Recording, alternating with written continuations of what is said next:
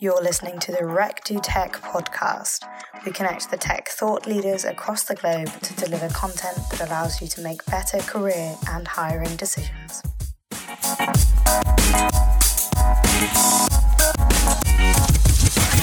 Welcome and thanks for joining us. You are here today because you believe that information and knowledge sharing is critical in a connected world. Our goal with this show and company is to introduce high quality, actionable insights that will help both hiring managers and job seekers execute lean recruitment processes and gain industry knowledge to further enhance their careers.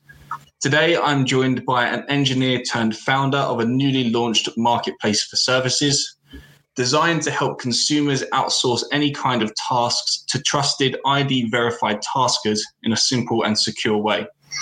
He was part of the Adapt innovation team of Bain & Company, where he supported companies and corporations to innovate, adapt, and reinvent their products, strategies, and methodologies. He is a highly skilled engineer, manager, and instructor, having worked on rebuild and development projects throughout Berlin. Having had the pleasure of knowing him for the past 4 years, it is a great pleasure to introduce Lorenzo, founder of Grazia. So welcome to the show, Lorenzo. How are you doing? I'm very, very good. Thank you so much for having me here.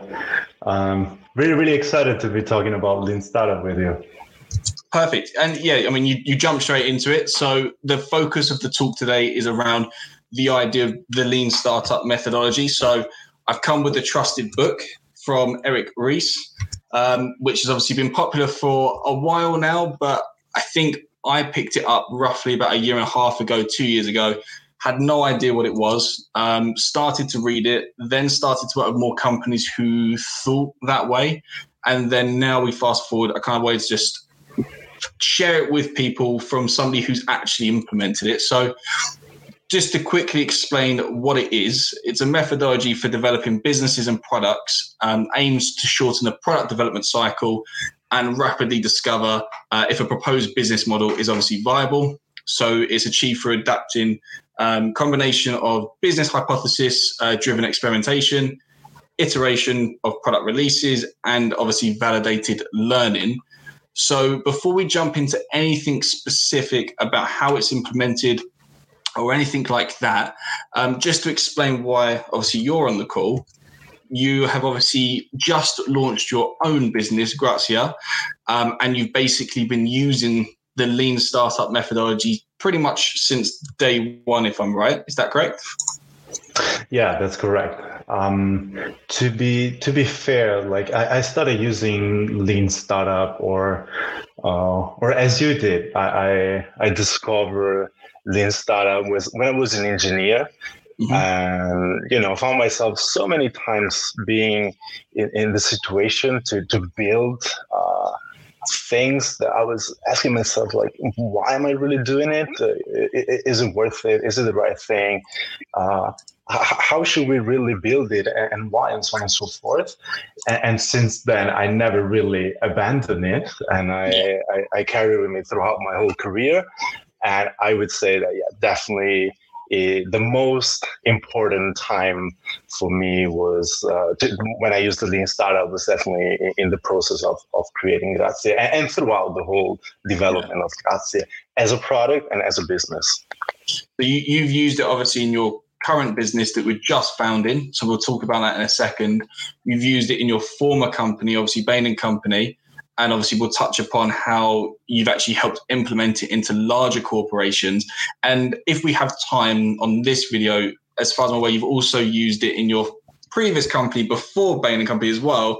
But obviously, we'll see if we've got time for that. But before we dive into, how it's used in a corporation, how it's used potentially in a new startup, can you explain what is the actual key teachings of what the Lean methodology is trying to help us achieve? Yeah. So in the definition that you were saying before of the Lean Startup, there's actually a lot of meat in there. There's a lot to unpack. And I would like to focus on three aspects, which, to me, the three key learnings are really, really important, and that everyone that would like to try Lean Startup should follow. Before jumping to that, I want to say just one thing. You were saying that lean startup is a methodology, which is absolutely correct. What I would like to add is that lean startup is an agile methodology, which I think is very, very important, because that means that for all the people, all the companies that are already using agile, it means that they can, include lean startup in their processes without having to change radically. They might, even if they decide to not adopt lean startup entirely, they might be able to just take bits and bytes here and there and just add them to their agile development process. But yeah, back to the key learnings and the key teachings. So the first one is absolutely about validated learning, which basically means that you as a founder, you as a product person, part of a product team, anything, you can have a lot of assumptions and you can have a lot of hypotheses, and your hypothesis can be more or less accurate. They can be right or wrong, of course. They can be based on a more or less in-depth research, but they are hypotheses, and you should accept that. You should embrace that, and you should aim, or you should find ways to transform these hypotheses into facts. And that is where lean validated learning comes into play, right? You want to constantly be learning. You constantly want to test your hypothesis and learn from these tests, and which means finding ways to actually test this hypothesis, and maybe most importantly, finding ways to measure these tests, right? So am I actually learning something? Yes or no? I think this is very, very, very critical. And you have to do it by adopting or seeking real metric proof in constant to vanity metrics, which I think is something that everyone is very, very simple to fall into that pitfall, and choosing metrics and KPIs that do not really prove or disprove your assumption, but they make you or your idea or your product or your feature look good. It's when you do lean startup, but I think in general, if you build something, you want to build the right thing. And you cannot expect to be building always the right thing and to be always building the right thing at the first try, right? Yeah. So you're going to be wrong. Embrace that. Try to find ways to prove yourself right or wrong as soon as possible, as fast as possible. So adopt real metric proof and not vanity metrics. When you're talking about vanity metrics, for those that haven't necessarily heard of the Lean Startup before, or had the pleasure of reading the book or watching any of Eric's talks or anything like that. So real metric proof and vanity metrics, he explains it in the book, is obviously two very different things. And you're right, a lot of people will fall into the vanity side. I know what it means, you know what it means, but for somebody who's never understood this, can you give an example of what a vanity metric might be and what a real metric proof would be? Totally. I think we actually probably going to get in more details later, but when we talk about Grazie and my experience with it, but for instance, user signups is something that very often can be a vanity metric, because it's something that you can tweak very easily, right? So you can, for instance, increase your marketing budget or your efforts, acquire more users, and therefore you have more signups. And when you want to, test the viability of your product, a lot of times signups is not really what you actually want to measure, because having a lot of users by itself doesn't really mean anything, right? Okay, you can have 1 million users, but nobody, let's make an example of an e-commerce, is actually buying anything. Do you have a viable business? I wouldn't say so. Yeah. So in that example, then the vanity metric would be how many users we get per month, but the real metric is maybe how many people are actually buying the product that we have on this e-commerce platform. Is that right? That's correct. Okay. Absolutely. So you've obviously discussed the validated learning aspect. What are the other two main teaching points that you would say are from this? The second point is that you need to constantly be aiming for product market fit, right? Mm-hmm. Now, what product market fit? It means that in simple words that you need to have the feeling that the market, which ultimately is your users or your potential users, are pulling the product out of you, right? So you're not trying to enforce the product. You're not trying to enforce a specific behavior or specific features or specific needs. And you're not trying to do that because you're just like miserably going to fail. You just cannot do that. But in contrast, in opposition to that, you need to actually follow the market, right? And so you constantly generate hypotheses that you can do in, there are several ways, several methodologies. Design thinking might be one, but there are really so many. And you test these hypotheses with your users. The users decide if they like it or they don't like it, if they want it or they don't want it. And based on that, you decide what's the next step, and so on and so forth. If you do this throughout your development process, you end up having a business or a product that is basically shaped by your users. And that's what I mean by having the market pulling the product out of you. Okay. And then the last one from your perspective, what would that be? The last one is about MVP, and more specifically about MVP as a mindset. I think talking about MVP is like opening a Pandora box, right? Like you could talk for days and weeks, and you will find a lot of people that agree with you, a lot of people that disagree. But ultimately, MVP means like minimum viable product. And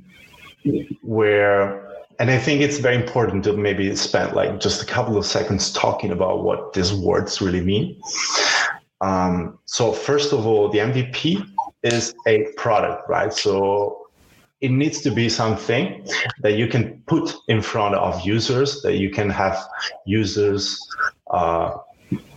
use. If users cannot use something, if they cannot interact with it, if you cannot experience it, then you're not doing an MVP.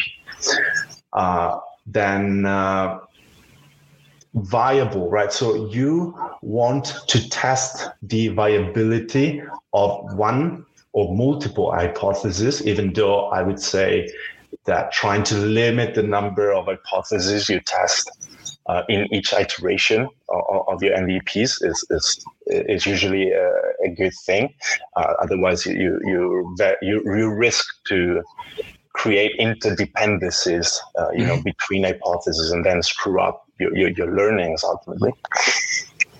And the last word is minimum, and I kept it as last because I think this is the word that causes the most confusion, and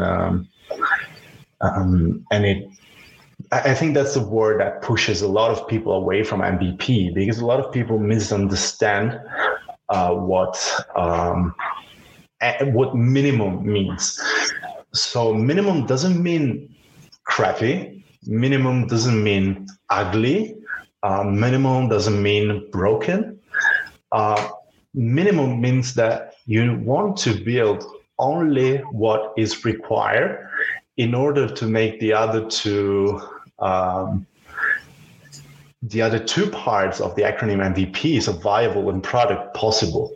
So you ultimately want to build just what is required to test the viability of your product. In other words,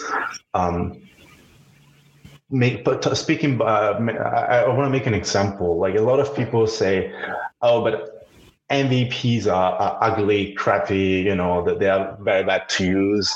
I don't think there is anywhere something like that being said or written or specified. If a great user experience or a great design is part of your of what you want to test and is part of your product, of your core, well, then you do definitely want to include that in your MVP, right? If you think about challenger banks, a lot of what challenger banks offer to users, what they bring to the table, is a great user experience. So you cannot MVP a challenger bank if you provide a product, an MVP, that does not have a great experience. So definitely invest on that. You still have a chance to be true to the word minimum, for example, by reducing the number of features or reducing your audience, right? So the possible, the number of users you're targeting with your MVP, you might decide to focus on a very, very specific niche that has specific needs. And therefore you keep, the number of features and therefore the resources, the investment you need to put into building the MVP to the minimum. I think in the book, Eric explains that the MVP is designed to get the early adopters in. So the people who don't necessarily matter if there's a few bugs, glitches, things like that, but they just quite enjoy the idea. And then you start building. And actually, to give an example as well, so obviously at the beginning of kind of COVID, one of my friends, which you're actually part of the community as well, a guy called Alex obviously started a mentoring kind of Slack channel. So we basically used Slack's product itself to test the hypothesis: would people be interested in mentoring other people? Pure and simple, would you be happy to connect with a stranger, support them career or personal development? And I think in the space of a month and a half, we have just under 200 people on that Slack channel. So the hypothesis is confirmed. It's now, okay, how do we move that to the next stage in the MVP? It's okay, we've got the website, we've got the Slack channel. What do we keep iterating to get it a little bit better, a little bit further along? Do we build something different? So I think the whole thing about making it absolute minimal, you're correct in using it as the last bit, is that he used something that was free to use to test the hypothesis. Was the community there? Not let's go build something perfect and then find actually there's no market fit. Totally. Absolutely. And I think it's particularly challenging when it comes to product, and I would say possibly even more difficult for technical people, engineers, developers, because they usually struggle to accept that whatever they are building or releasing might lack some functionalities, and it's something that they care so much about, that putting out there something that they know is not complete, even though we could argue forever about what complete really means, because I guess nothing is ever complete when we talk about businesses or products, and particular technical products. But yeah, that's what they struggle with so much, right? That the minimum means like giving up on something, at least in the short term, and they most of the time they take it as a failure, right? And that's why before I was saying that the third key learning is MVP, but in particular MVP as a mindset, because MVP is not one stage, one milestone in a product roadmap, or in the development phase of a product or in the history of a company. If you embrace the fact that MVP can be a mindset, it means that you can be MVPing everything, and you can keep MVP, which means you never release one MVP and after that you release like the final or whatever you want to call it. every time you just move from one iteration of an MVP to another iteration. And if you embrace this mindset, then I think it becomes much more simple to accept the fact that you are releasing something that from your point of view is not finished yet. Because it becomes a yet. You will do another iteration if your hypothesis is proven correct, where you will be going one step further into development of that feature, of that functionality, or in the development of your business. And that's okay, right? You just add another piece and you test that piece and then you move forward and so on and so forth. But if you are unfortunately proven wrong, and that happens, well, then you are just saving so much time, so much frustration. I would say it's actually also even saving you from being unable to accept a failure. Because if you build something, a company, a product for 2 years, and then you have your big bang and you release everything, and the market doesn't respond as you expected, how hard is it to accept that verdict from the market? It's really, really difficult, right? Mm-hmm. But if you instead invested 3 months and the market says like, not really, well, at that point, it's fairly simple to pivot, to try to adjust, to experiment something different. I think what I'm curious now is to understand a bit more how you've actually done this with your current company. So as we mentioned in the introduction, you've just launched Grazia. You obviously, I've known you in a couple of different companies now. So it's a big, obviously, achievement to launch your own business. So talk us through, I guess, a little bit more about what you guys do, and then how we're using Lean right now to, try and find what your market fit effectively is. And I guess on top of that, have we gone through the motions of doing an MVP and iterations and that feedback loop? How has that gone so far, been a couple of months as a business? Yeah. So Grazia, as you were saying before, is a marketplace for services. As of right now, is a C2C marketplace. So we try to match customers and customers. So we are not targeting professionals or businesses. And the idea is, well, you just can outsource any kind of task. And on the other hand, you have, people that are, maybe trying to earn some extra money, that are after Corona unemployed and they struggle to find another job, students, and so on and so forth, that might be able to actually provide this kind of services that the other side of the marketplace is looking for. And what we try to do is to match them.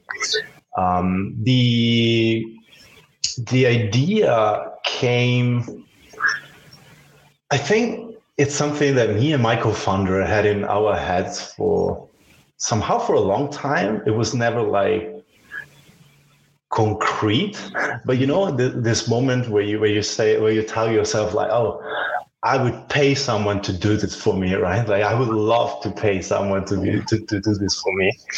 And we found ourselves several times in this situation. And then last winter, I was lucky enough to spend like a few months in Brazil.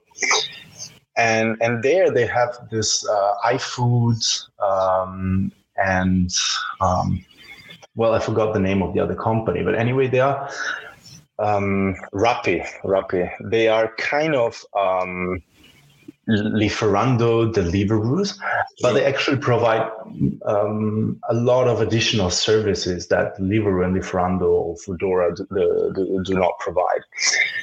And I guess noticing that, plus this thing that we had in the back of our heads for a long time, brought us to the point that we thought, okay, maybe there is a space, there is a market to do something along those lines here in Europe, here in Germany as well.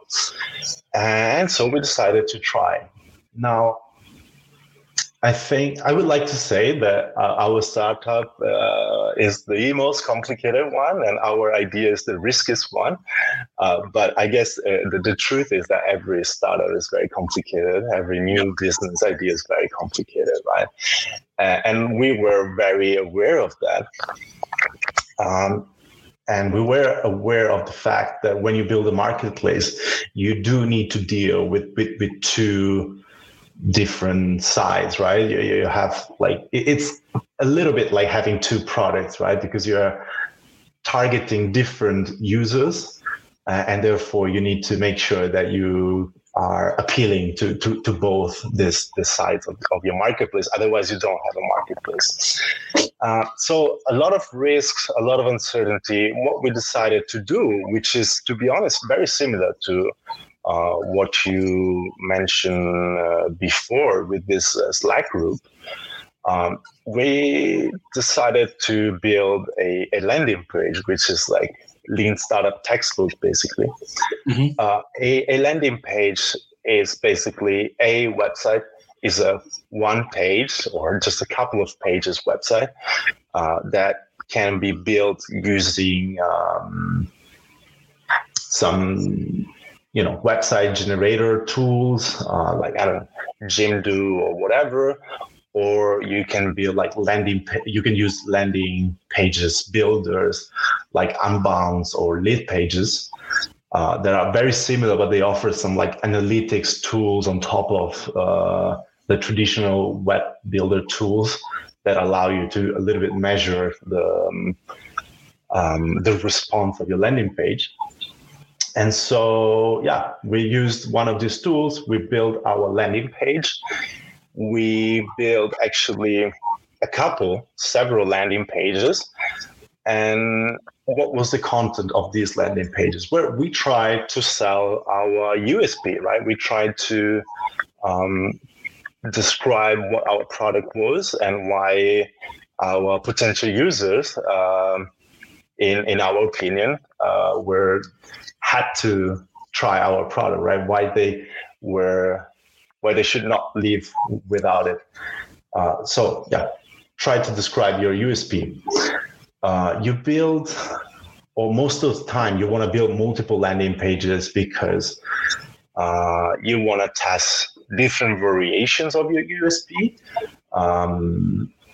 Or for instance, you might want to test different features, right? So if you wonder like, what could be my killer feature? Well, try multiple ones, try multiple landing pages. In each landing page, put a different feature.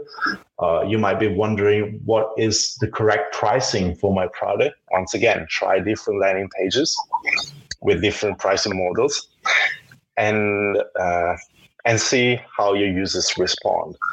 When I say see how your users respond, I mean, and if we think back to what an MVP is, and if we think about the validated learning, and if we think about real metric proof, well, you do want to get some metric out of your landing page. And I would say the commonly agreed upon metric is conversion rate. Mm-hmm. So you don't want to look at sessions or visits or this kind of metrics, because it might easily fall into the vanity metric kind of KPI, because you can spend more money, drive more traffic to your landing page, and increase the number of visits, right? What you want to know, though, is, are the users that come to the page interested in this product, and would they be willing to try it if this product would exist? Because, of course, you're just building the landing page, you're actually not building the product. So what we did, we add a tiny form that was asking, if I remember correctly, name, email, and name, last name, and email, to add a little bit of friction, right? So if people are willing to leave this personal information behind, it means that they really kind of care and they didn't just click by accident on this button. little hoop that you get them to jump through, so to speak. Yeah, exactly, right. I would say it's literally adding a little bit of friction, because friction is a proof of interest. If you just, would magically make something appear on the screen of your users, that would mean anything, right? So add friction, and that is a proof of interest. And so we did this multiple landing pages. We tried different variations of our model, of our functionalities, of our features, and of our pricings as well. And out of this, we picked the one that had the best conversion rate, which conversion rate is the number of people that actually leave the personal details and subscribe, compared to the number of total visitors. Sure. And by the way, I would say it's as a rule of thumb, aim to have at least a 20% conversion rate. I say as a rule of thumb because it highly depends on your business, on what you're trying to sell, who is your target group. It depends on a lot of things, but I think 20% is a good average. And on the internet, there are like ton of resources. So before you carry on for a second, just want to backtrack slightly to make sure we understand it correctly. You're saying create several landing pages before we start creating the product. So the MVP in this instance is the landing page. The hypothesis is, are people going to be interested in this sort of product? Is that right? That is correct. Okay, cool. Absolutely. So we're creating these landing pages. Are we creating different so web links? So they might see Grazia, they might see company number 2, they might see company number 3, or is it that a different person will see a randomly generated one of 3 landing pages, and then you start comparing that way? Because again, going into the MVP stages, so I'm sitting there setting up my business, feel really good about it. But now before I start actually doing anything, I've got to go create 3 or 4 different pages before I even start doing any work on the actual business. So how are we getting those landing pages in front of people? Right. So if we bring back the definition of lean startup, we see that the lean startup aims to shorten product development cycles and to rapidly discover if a proposed business model is viable. So in order to discover if a business model is viable, if possible, you don't want to build the whole product, the whole company. You actually don't want to build anything if possible. So yeah, the landing page comes before you start doing anything. In our specific example, the landing page came before we even incorporated a company, before I guess we even chose a name for the company, right? It came before anything, because we just didn't want to invest any time, mental resources, anything into it before we had some kind of validation. Then to your other point about multiple landing pages. So, actually taking it from another angle, how do you get people to or users to your landing page? So you should not expect people to come through, I don't know, SEO, so like organic traffic, because, well, that's just not going to happen in such a short amount of time. So usually you have to use paid traffic, which means advertisement. Mm-hmm. And we chose Facebook ads because they're very, very simple to set up. Actually, anyone can do that. There is like a very, very simple, well, relatively simple web interface that allow you to set up different campaigns, different ads. You can try different audiences, and you can be very, very precise in defining your audiences, which I think is really, really important, because one of the biggest uncertainties, question marks you have when you start a new business is, who are my users, who are my potential users, or who is my ideal users. And you most certainly are going to have some hypotheses, some ideas.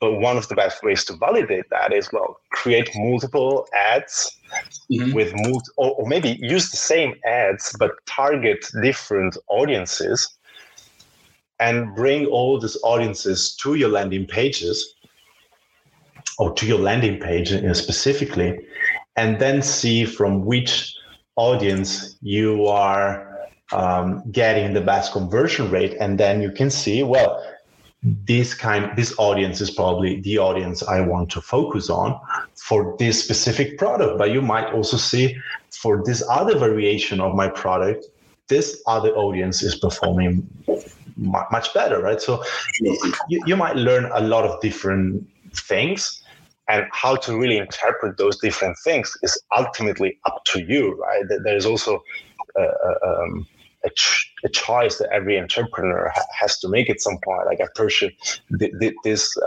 model or this other model. What you want, though, ultimately, is to have a validation that there is a viability in there. Okay, so we've got the MVPs of the web pages. We've started to use paid traffic or paid advertisements to gain at least some level of traffic to start working on a hypothesis. When do we say enough people have clicked on the one that we can now see, okay, that is the right hypothesis, let's start heading in that direction? When is enough effectively? That is a very good question. There are actually statistical models that tell you, how many people, how many users you need in order to have like a statistically relevant conversion rate. And honestly, there are just like even tools that allow you to, on the internet, that allow you to enter, those are the users I have on the page. This is the conversion rate I got. How relevant, statistically relevant this number is. And you're going to see, which is something very similar to when you do A/B testing, for instance. And I actually think that if you use tools like lead pages or Unbounce, I believe that they actually show this kind of information directly to you without having to do any additional like calculation. Okay, so your business as it is now, and hopefully you feel comfortable enough to say, the idea that was in your mind end of last year, was the hypothesis proved correct or incorrect, or have you had to pivot the business slightly since doing these kind of experimentational tests?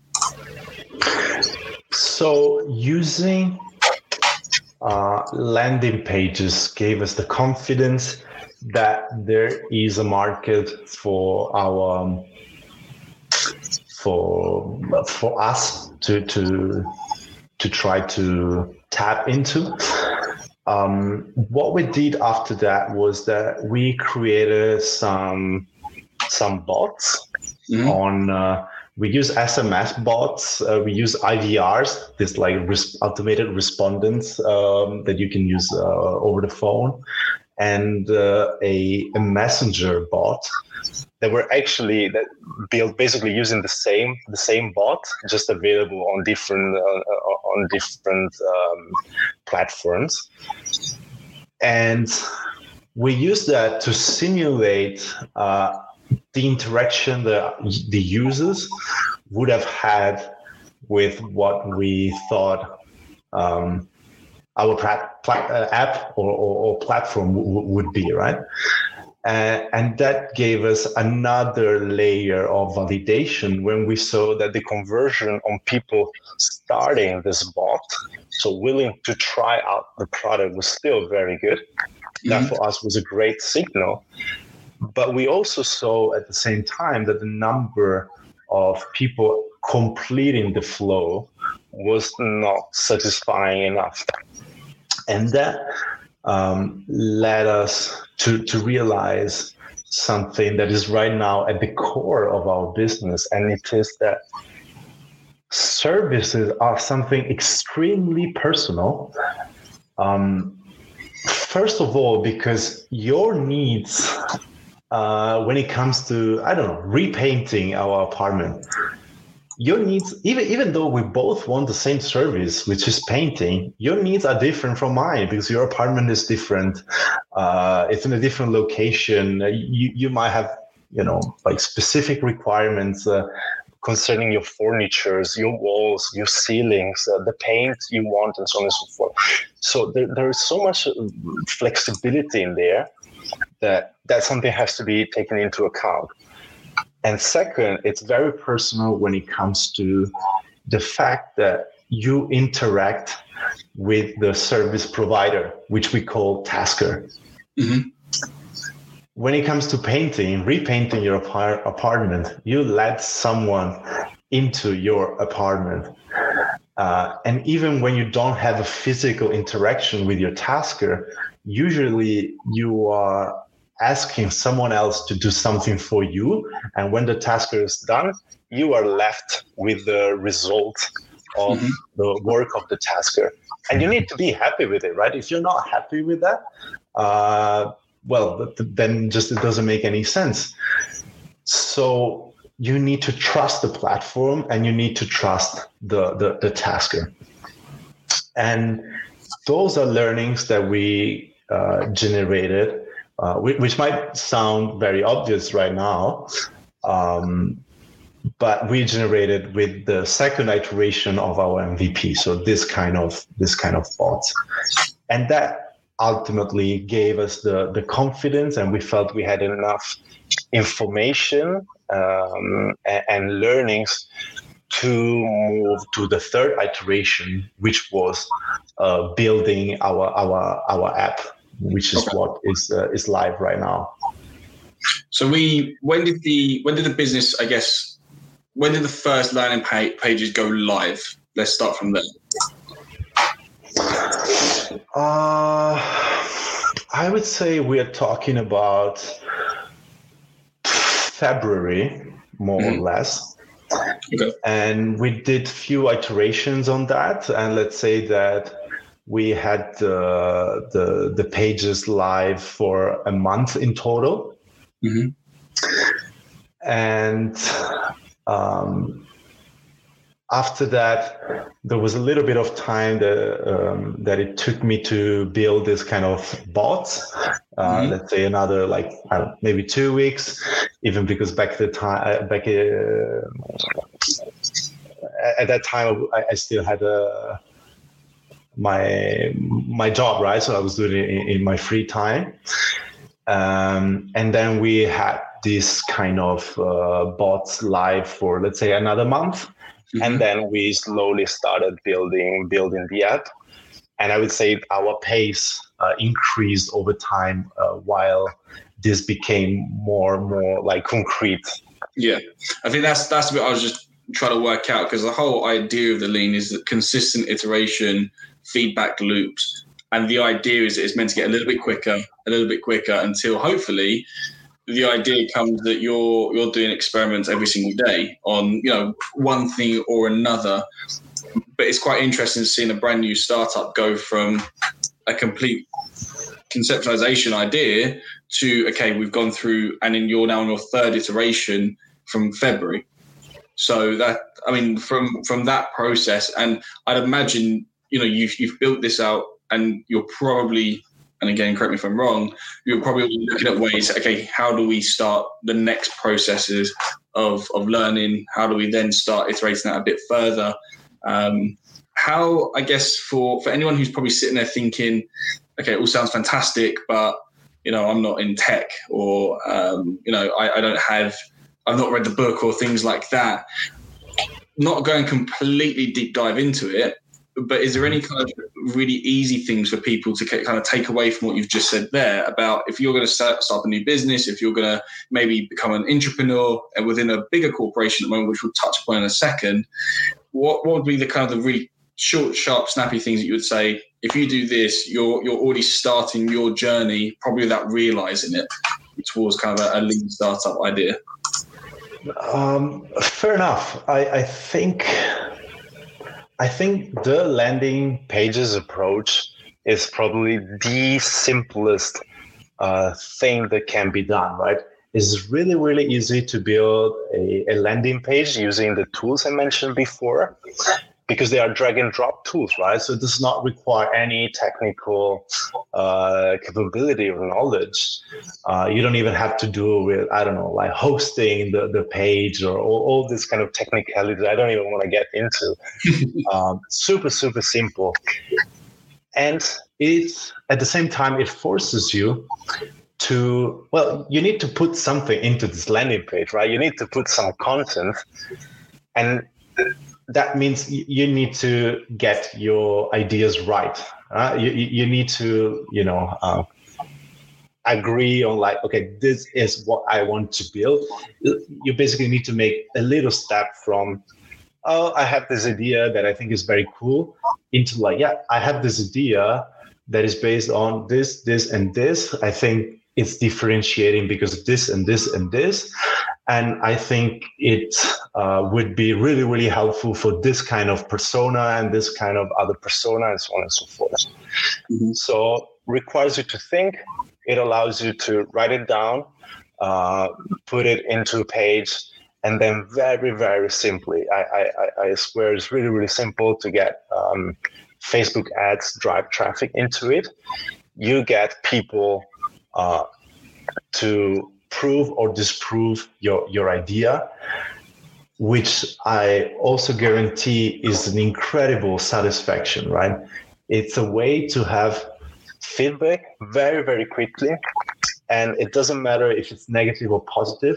Feedback is just fantastic, right? Because you are taking something out of your brain, putting it out there, and finally having people that are not your friends and family, which are not always the most trustable people to ask to, giving you, letting you know what they think.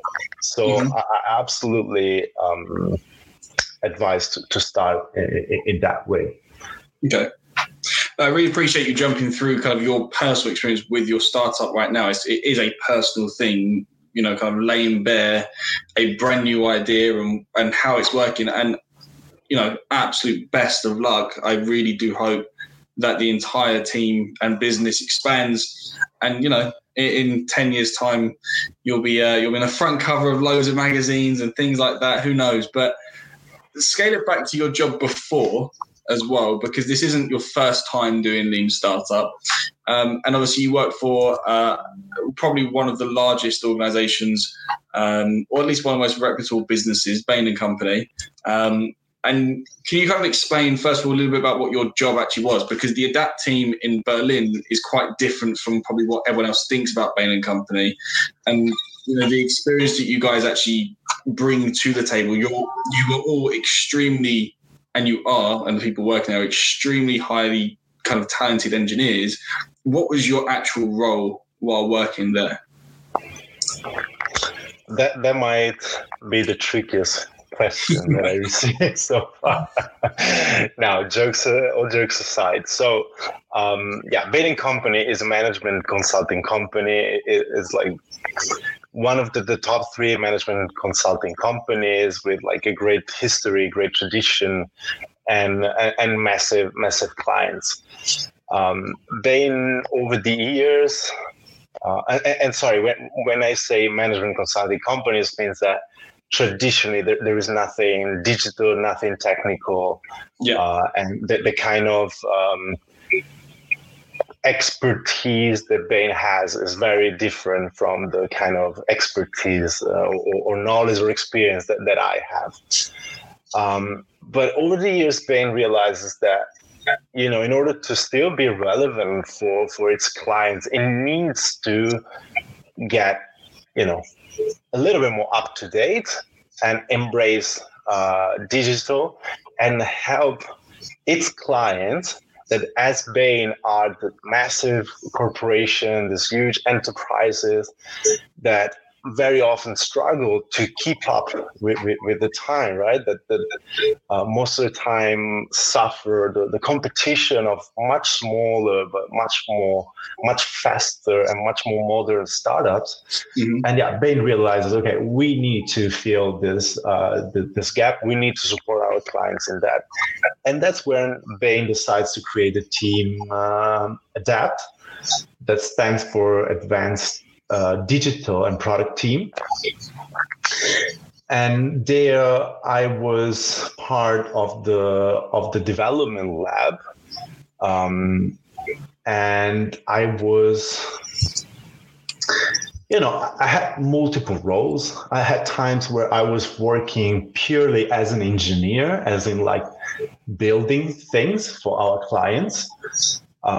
Most of the times still on the validation products or MVPs, but also other times I was just I was doing something completely different, more as a consultant, right? So advising on how to set up a digital team, how to innovate, how to do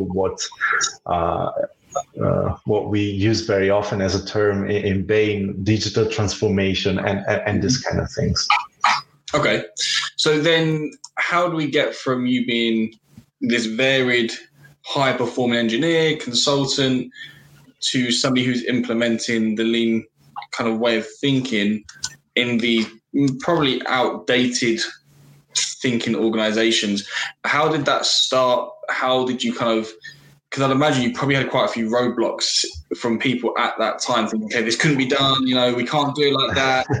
So how was that happen? Because that's the main thing, is that, there are businesses who maybe aren't even as big as the companies that you used to consult. We're talking about 100, 200 people who are probably still fixated on the way it's always been. This is how we've done it. This is how it's always going to go. No changing. How do we, what kind of takeaways have we seen so far from your experiences in those companies with this idea? So I guess, one of the reasons why I was very, very attracted by Bain is because it's true that I was an engineer, right? And I was part of an engineering team and building things and so on and so forth. But I realized very, very early that I was never particularly interested in the building process. I was never fascinated by engineering challenges. What I was fascinated was the result of the engineering challenges, right? So I was never fascinated. Well, maybe that's too much, but my main goal was never to write code, to crack technical problems. My goal was always to build products that people love to use, and solving the technical problems along the way for me was just like something you have to do to reach the result. Sure. So for me, Bain was incredibly appealing because of that, right? Because what Bain told me is like, okay, we are creating this team, and we just want to build amazing solutions for our clients, and we want to, help our clients disrupt themselves, and we want you to be part of this. So I just thought it was fantastic. And on top of that, when I spoke for the first time with my manager, he was like talking about lean startup all the time. So I was like, okay, this is just like the right place for me to be. Then you are absolutely right when you say that it was incredibly challenging to be part of ADAPT. And I think it still is, because we had to change a mindset, right? We had to bring a new mindset, first of all, into Bain, and after that into our clients. And changing mindset is always very, very complicated. And I would say it requires a lot of patience And it also requires finding new ways to explain concepts and experiences that for you are, so obvious, right? So for me, for example, I've been called in the past like a natural lean startup. I guess it comes very, very simple to me. So I had, together with my team, to find new ways to explain lean startup to people that actually come from the complete opposite mindset, which is I want to sort out all the possible problems. I want to find an answer to all my questions before I even talk to any user, right? So I don't want to have any interaction with any user based on something that is not defined and, written on paper. So very, very different mindsets that meet at some point and inevitably clash. Now, to your question, how do you make corporation, or how do you make anyone embrace or accept or even just consider lean startup? For us, I would say that the key was to really, really focus a lot on this concept of MVP as a mindset, and really, really invest a lot of time in explaining what an MVP is, how it might look like, and why it's important.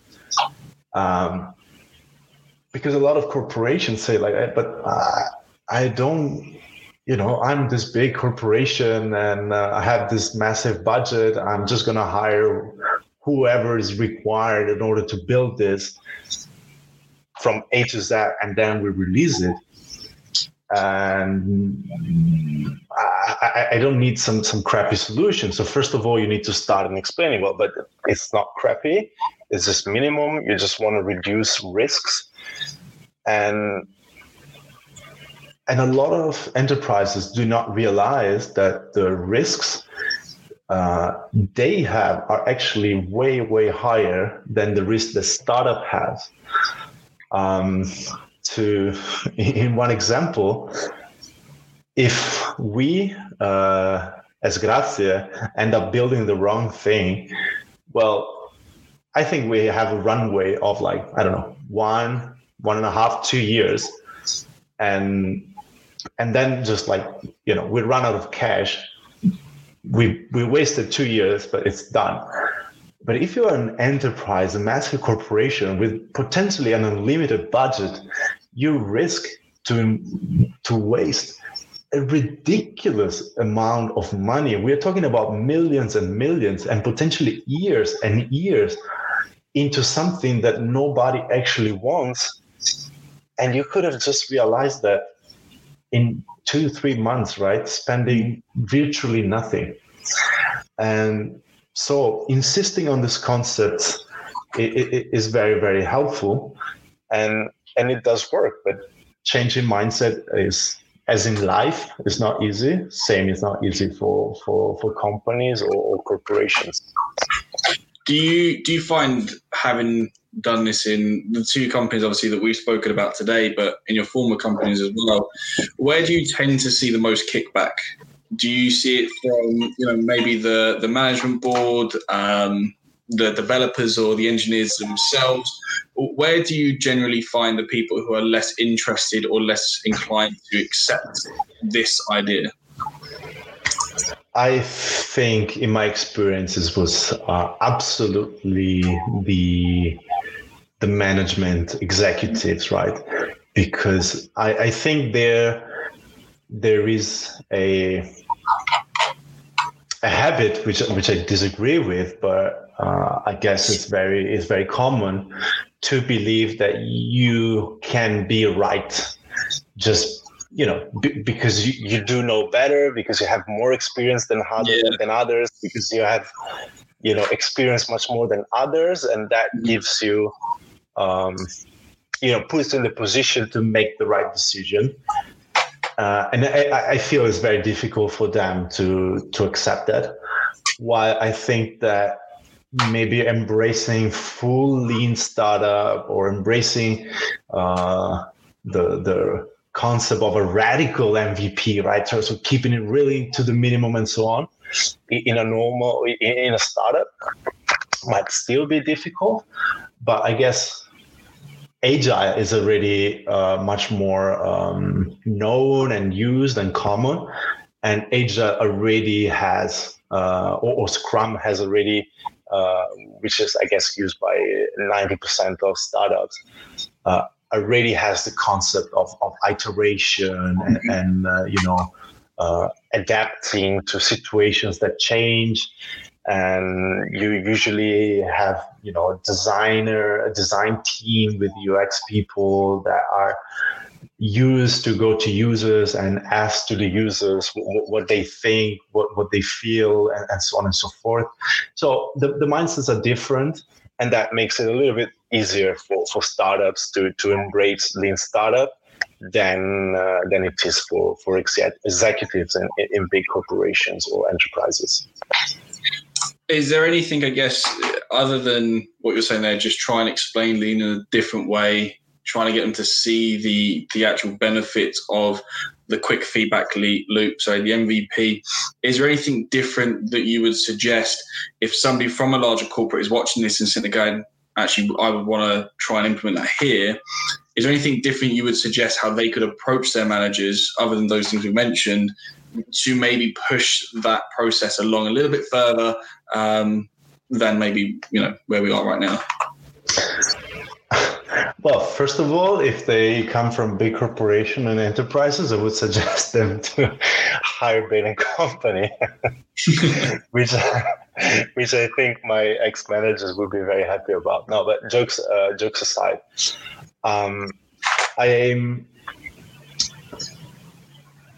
I think that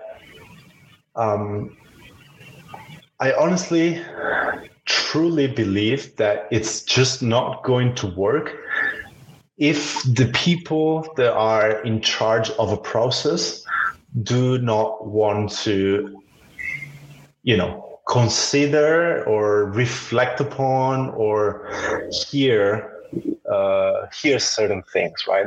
Mm-hmm. So, and that's based on my experience, right? And I guess it's maybe not the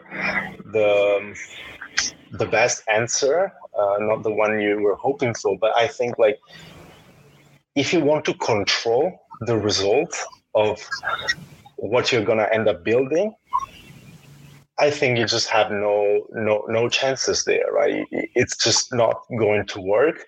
You're going to end up doing this ugly mix of pseudo lean startup, but at the end of the day, you do whatever you want and you fail. Well, then just don't even try implementing lean startup, right? Because this is just going to actually add additional work on top of it. But do realize that big enterprises fail, right? There are a gazillion of examples of out there. I